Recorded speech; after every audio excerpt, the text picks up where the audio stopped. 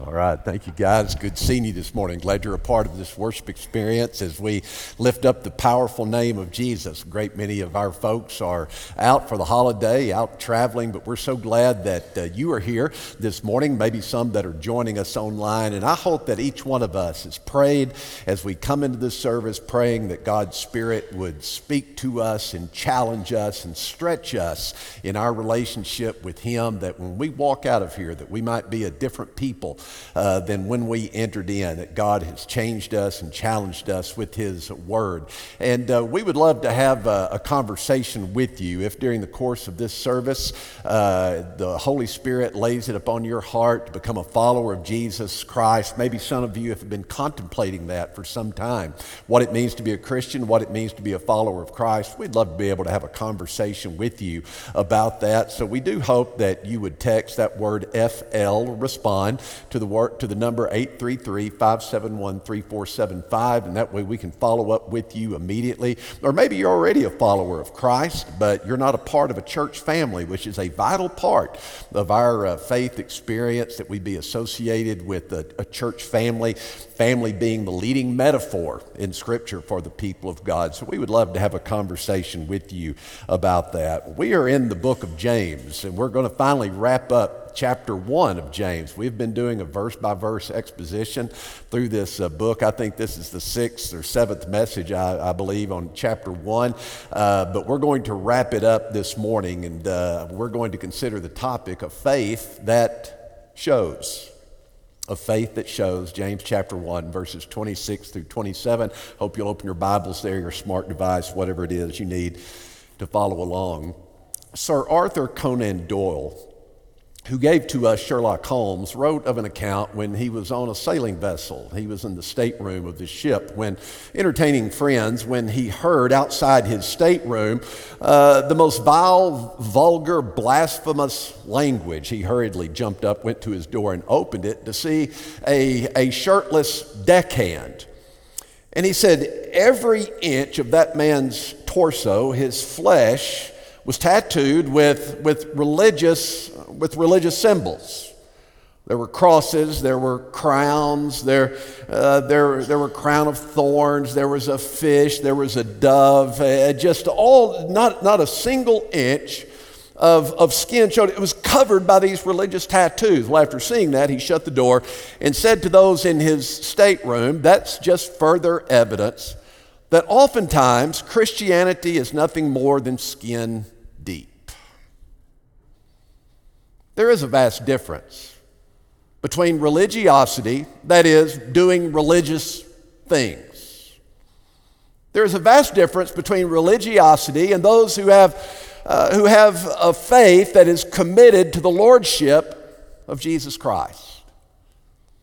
I've never really been comfortable since becoming a Christian in college. I've never really been comfortable with that term religion, or being referred to as being a religious person. Whenever someone makes reference to me, maybe you've had the same experience, to being a religious person, that's always been bothersome for me, because I've never considered myself to be a religious person. I consider myself to be a devoted follower of Jesus Christ. And so I've always had this disdain for the word religion. In fact, Karl Barth, Swiss theologian Karl Barth, called religion, and referring to religion, called it the preoccupation of godless men. I tend to agree with that. The preoccupation of godless men. Even Scripture has a negative view of religion. The word that is translated here in our text today in verses 26 and 27, that is translated as religious, that word is only found 3 times in the New Testament.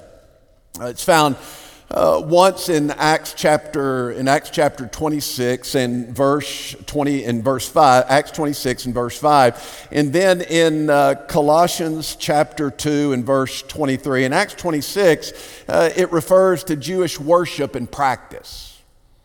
In Colossians chapter 2, Paul's talking about the Colossian heresy. And it's a veneration of worship where Paul uses that word religion. And in chapter 2 and verse 23, he's talking about a veneration or expression of worship that is preoccupied with asceticism. That is, a religion of don't do this, don't do that. And both of those occasions choose negatively. And James is the only one, this is the third usage in the New Testament of this word religion and religious.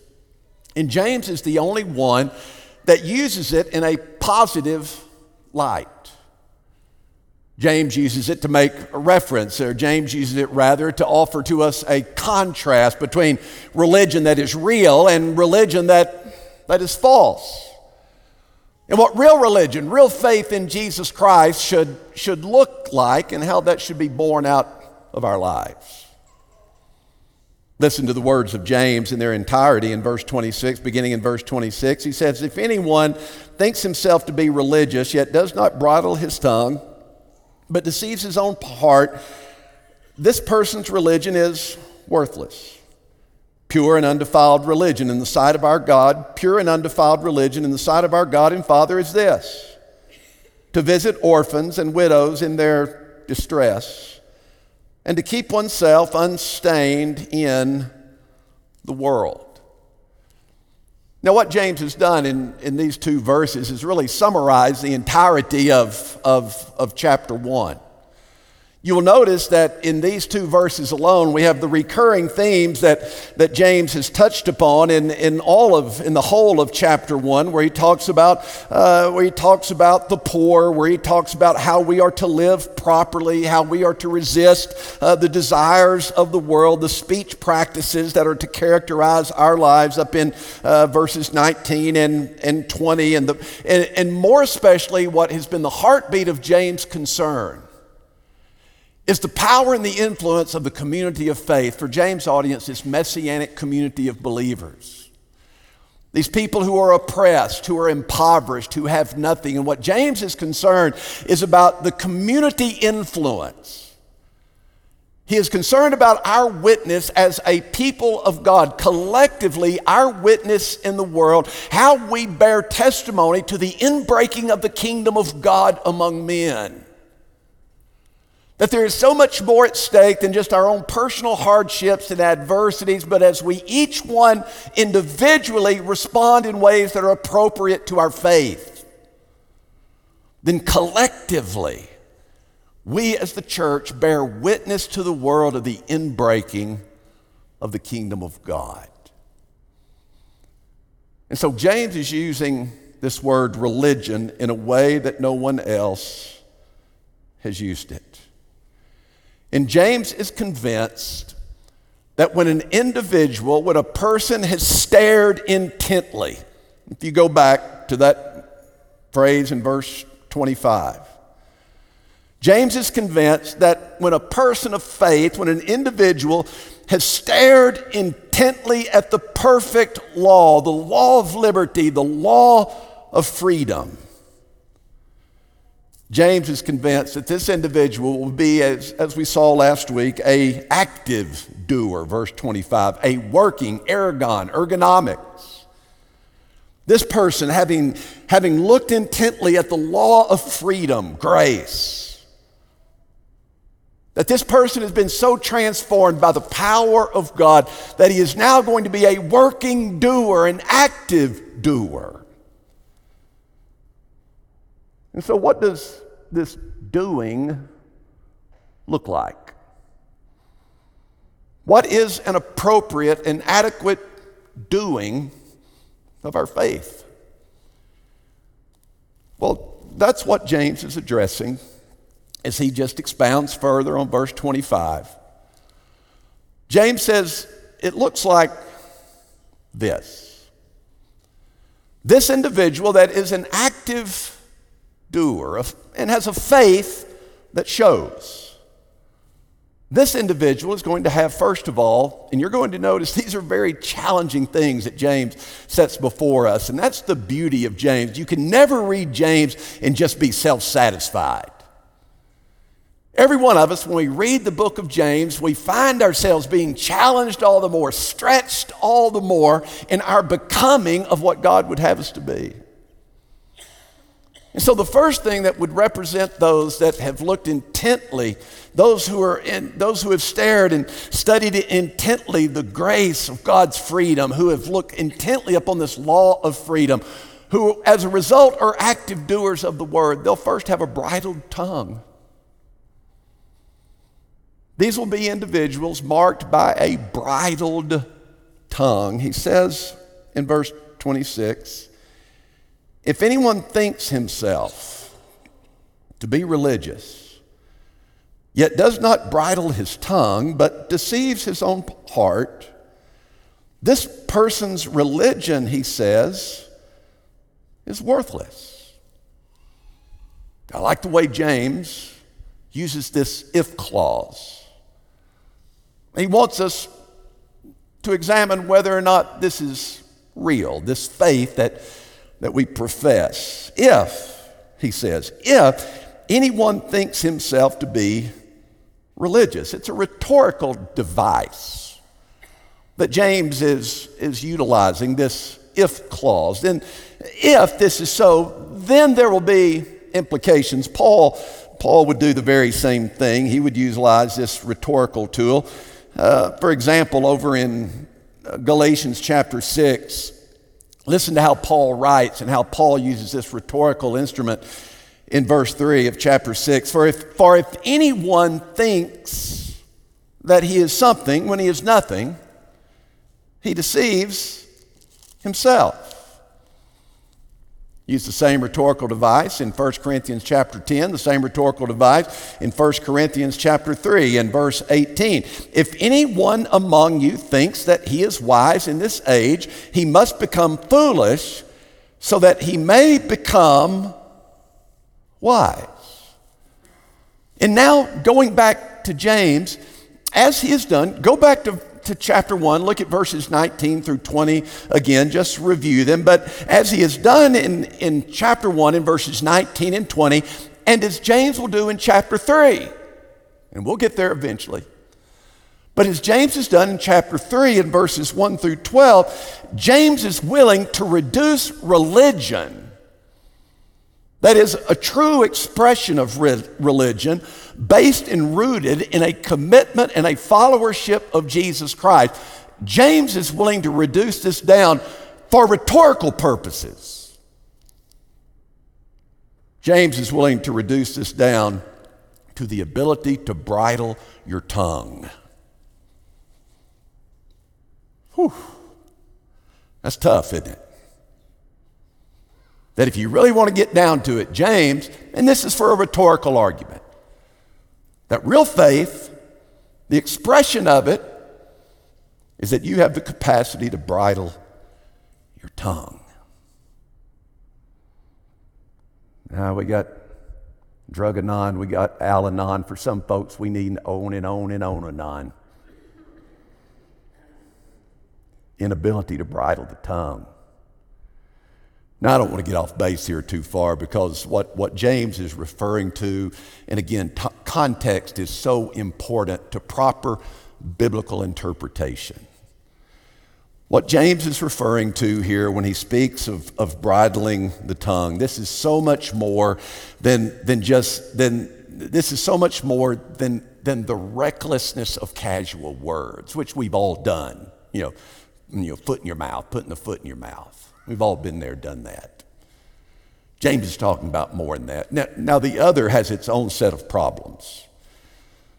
Kind of reminds me of the story of the young grocery store clerk, teenage young man. It was after closing hours. They had just closed up, and he's out there mopping the aisles, and then here's this incessant banging on the front doors of the grocery store. This young man goes out there and looks, and it's a woman that's begging and pleading. Oh, can you please open the doors? I'm having a dinner party, and I forgot to get a head of lettuce for our salads, and please, please, please. And she just pleads, and so the young man opens the door and lets her come in, follows her over to the produce section. She stands there for 5 minutes looking at all these different heads of lettuce. Finally, she says, well, you know, all I really need is a half a head of lettuce. Can you just sell me a half a head of lettuce? He says, ma'am, I'm going to have to ask the manager about that. Well, he leaves the produce section, walks over to the manager's station and says to the manager, you're not going to believe this. We got this crazy old woman wants to buy a half a head of lettuce. Well, unbeknownst to him, that woman had followed him from the produce section to the manager's section. He had no sooner got those words out of his mouth about this crazy woman when he noticed her standing there, and he turned quickly and said, but thank goodness we have this lady here who's willing to buy the other half. Now, that's a quick-witted recovery right there. That's not what James is talking about. That has its own set of problems, but that's not what James is alluding to. If you'll remember the context of what James has been writing about, his concern for this church, this messianic community and their testimony, he is talking about speech. He is talking about words that connects itself with violent outbursts of anger. And this is a very hard challenge for us. Part of the challenge in us going through the book of James is trying to span that cultural gap from the audience he is writing now, the audience he was writing to then, and the audience that reads it today. Because James is writing to an oppressed people, an impoverished people, a degree of poverty that no one in this country, frankly, could ever even relate to. And that's the kind of audience, and there are those within this audience who are being tempted. This is why he has been addressing this issue of temptation. There are those in his audience, within this messianic community, that they are upset, they are angry, they are hostile, and they are wanting to revolt. They are, by power and might, by the methodologies of this world, they are wanting to fight against their oppressors and overthrow them. And what James has done so far, and will all the way through chapter 3, is to show that this kind of thinking, that kind of mindset, is something that is counter, something that is opposed to the nature and the character of God. So when James is speaking about this bridled tongue, it's really referring back to what he has said back in verses 19 and 20, to be quick to hear, slow to speak, and slow to anger, for a man's anger does not bring about the righteousness of God. Don't ever think you're right. Listen, your angry outburst that would evoke violence and rebellion, James argues that never evokes the kingdom of God. That never brings forth the kingdom of God. The justice, the advocacy for justice and peace that God expects his people to reveal and make known and bear testimony to in the world, that's not how it's done. That's not how it's achieved. In fact, he says in verse 26, the one who does not bridle his tongue, but deceives his own heart. That is, you intentionally are deceiving your own heart. That word deceive, the word in the Greek that is translated as deceive here in this text, in other places, the very same word is used to depict the pursuit of my own pleasures, your own desires. And I think James is intentionally using that word because he has in his mind what he has already said back in verses 13 through 15. Listen, no one when he is tempted by God. This is of your own doing. And when you lash out, when you respond, when you don't bridle your tongue and you lash out with this angry, violent outburst, oh, you're deceiving yourself. You're just trying to make yourself feel better. You're just doing something that brings pleasure to your own heart.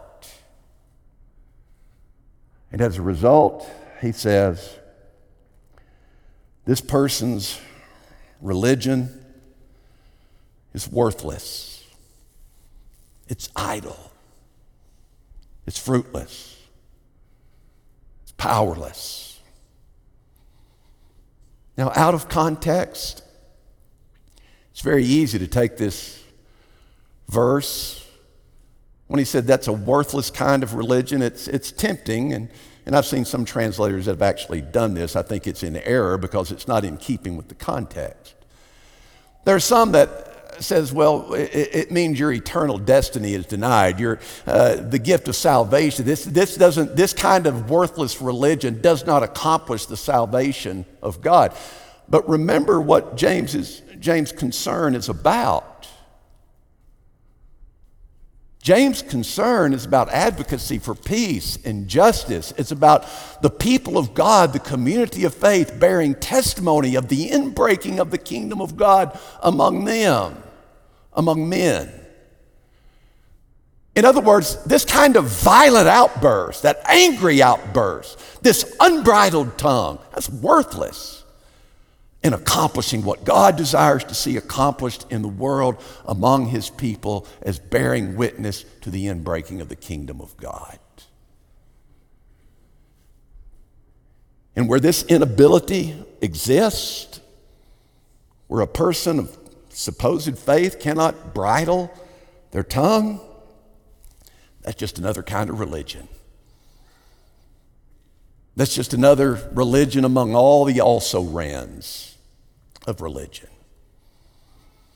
So James says this leading characteristic of someone that has stared intently of the law of freedom, this law of liberty, someone that is an active doer. They have a bridled tongue, but listen, secondly, they also have a heart for the helpless. Pure and undefiled religion, verse 27, in the sight of God and the sight of our God and Father is this: to visit orphans and widows in their distress.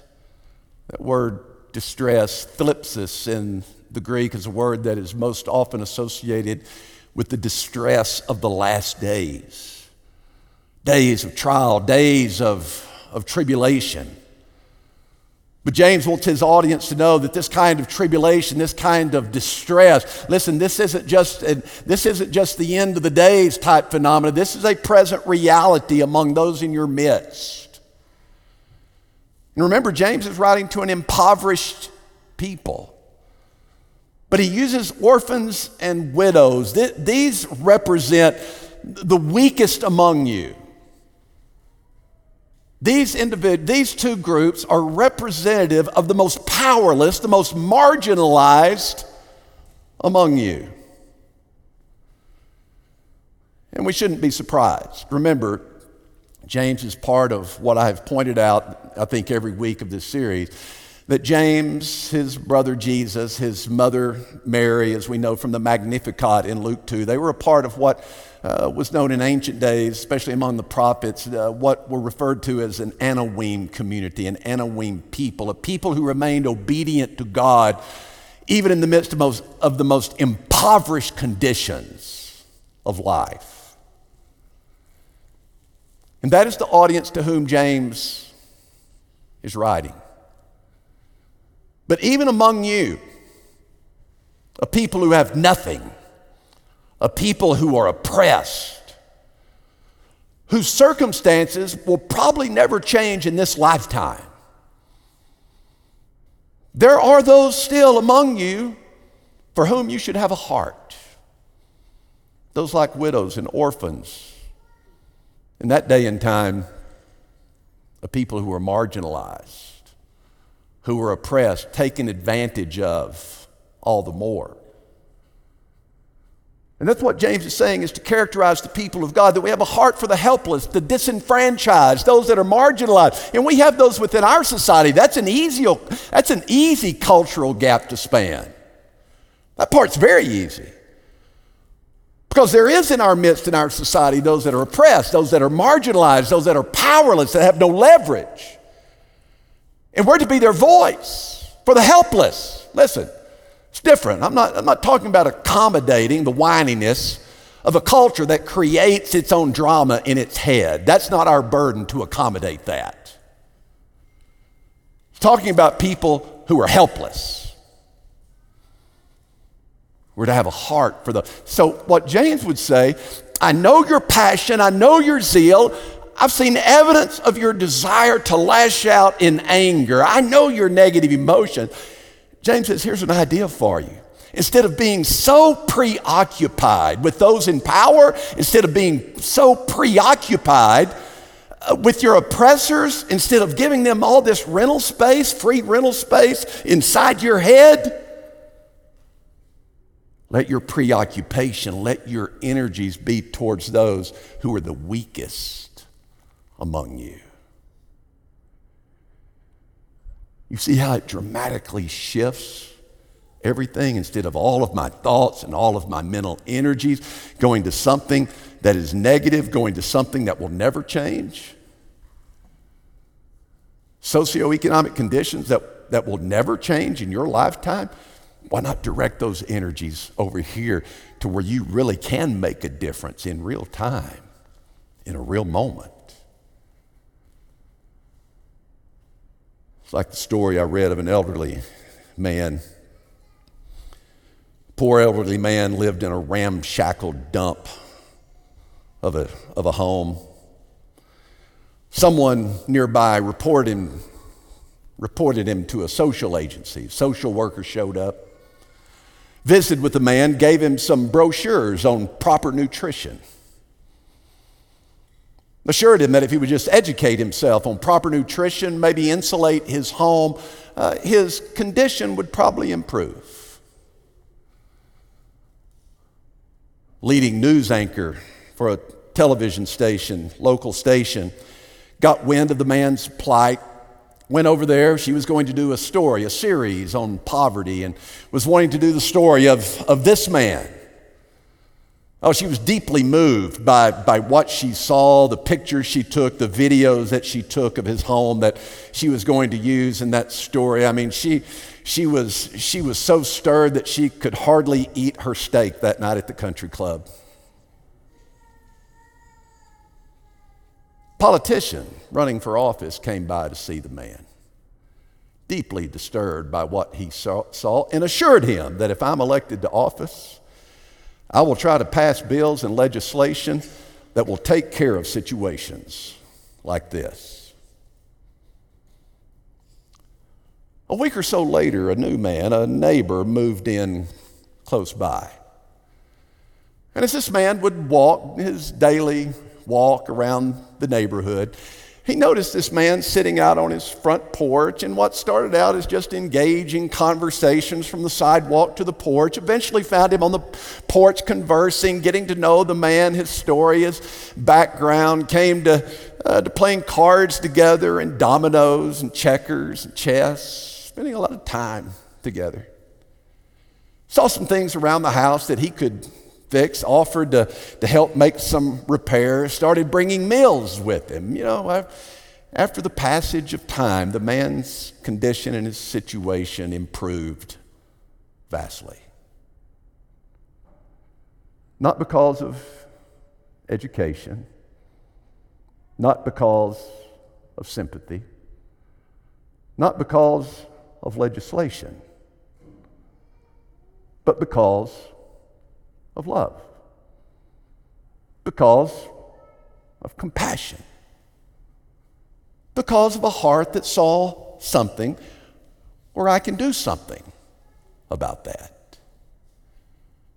James says that's what characterizes pure and undefiled religion. That is what separates the Christian faith from all other religious expressions. That's what makes us a unique and distinctive people in a world that is self-absorbed. And the final thing that James says characterizes a people of God who are working doers, active doers, is that they have a clarity of calling. Again, verse 27, pure and undefiled religion in the sight of our God and Father is this, to visit orphans and widows in their distress and to keep oneself unstained by the world. That word unstained there in my translation goes back to the word pure, as James uses it there in that first clause of verse 27. And this idea of being, being pure, being unstained by the world, is not being marked by the world. The world cannot claim ownership of you. It's to be marked off in worldview.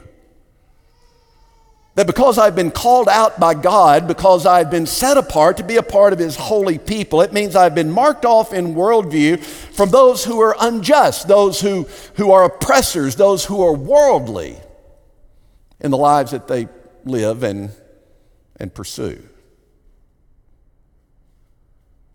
It means that my worldview is filtered through the Word of God. Most people want to interpret the world this way. They watch the evening news and they try to see how it applies to Scripture, and they take what they like to hear and they impose it upon the biblical text, when a biblical world, in fact, views everything that is seen, everything that is heard, is viewed through the Word of God. This becomes the filter through which we interpret everything in life, as opposed to those who have a worldly worldview. That's a word we've always heard in church, isn't it? The idea of worldliness, being worldly. What does that mean exactly? Well, some, I think, helpful definitions. C. Stacy Woods translates worldliness as a self-indulgent attitude toward life, the material universe, and all life's relationships. J. Henry Jowett, biblical scholar, says that worldliness is a spirit, a life without high callings, void of lofty ideals, a gaze that is always horizontal and never vertical. Whereas the one that is pure and unstained is consumed with the vertical. There is a clarity of calling of who I am and what I am and what I am bearing testimony to in the world in which I live on a daily basis. Some time ago, Canadian scholar Wilfred Cantwell Smith wrote a book entitled Questions of Religious Truth. And in that book, there was a chapter that I thought to be most captivating. It was a chapter in which he discussed the difference between the word Christian as a noun and the word Christian as an adjective. The difference being, an example being, that if you ask me if I'm a Christian, I'm very quickly going to say, yes, I am a Christian. I've done what Scripture has said. I have responded to the call of the Spirit. I've responded to the call of Christ. I've committed my life to following after Him. Yes, I'm a Christian as a noun. But if you were to ask me, Bobby, are you Christian in everything that you do? As quickly as I want to say yes, I have to pause in honesty. And so, there are times and situations that I wish I could have back, where I don't think I responded quite as I should have, in deed and in spirit, in a way that was really Christian, that really represented well, I don't think it represented well, the calling that is on my life and what I know I'm to be as a Christian man. I think I failed some. You probably have too.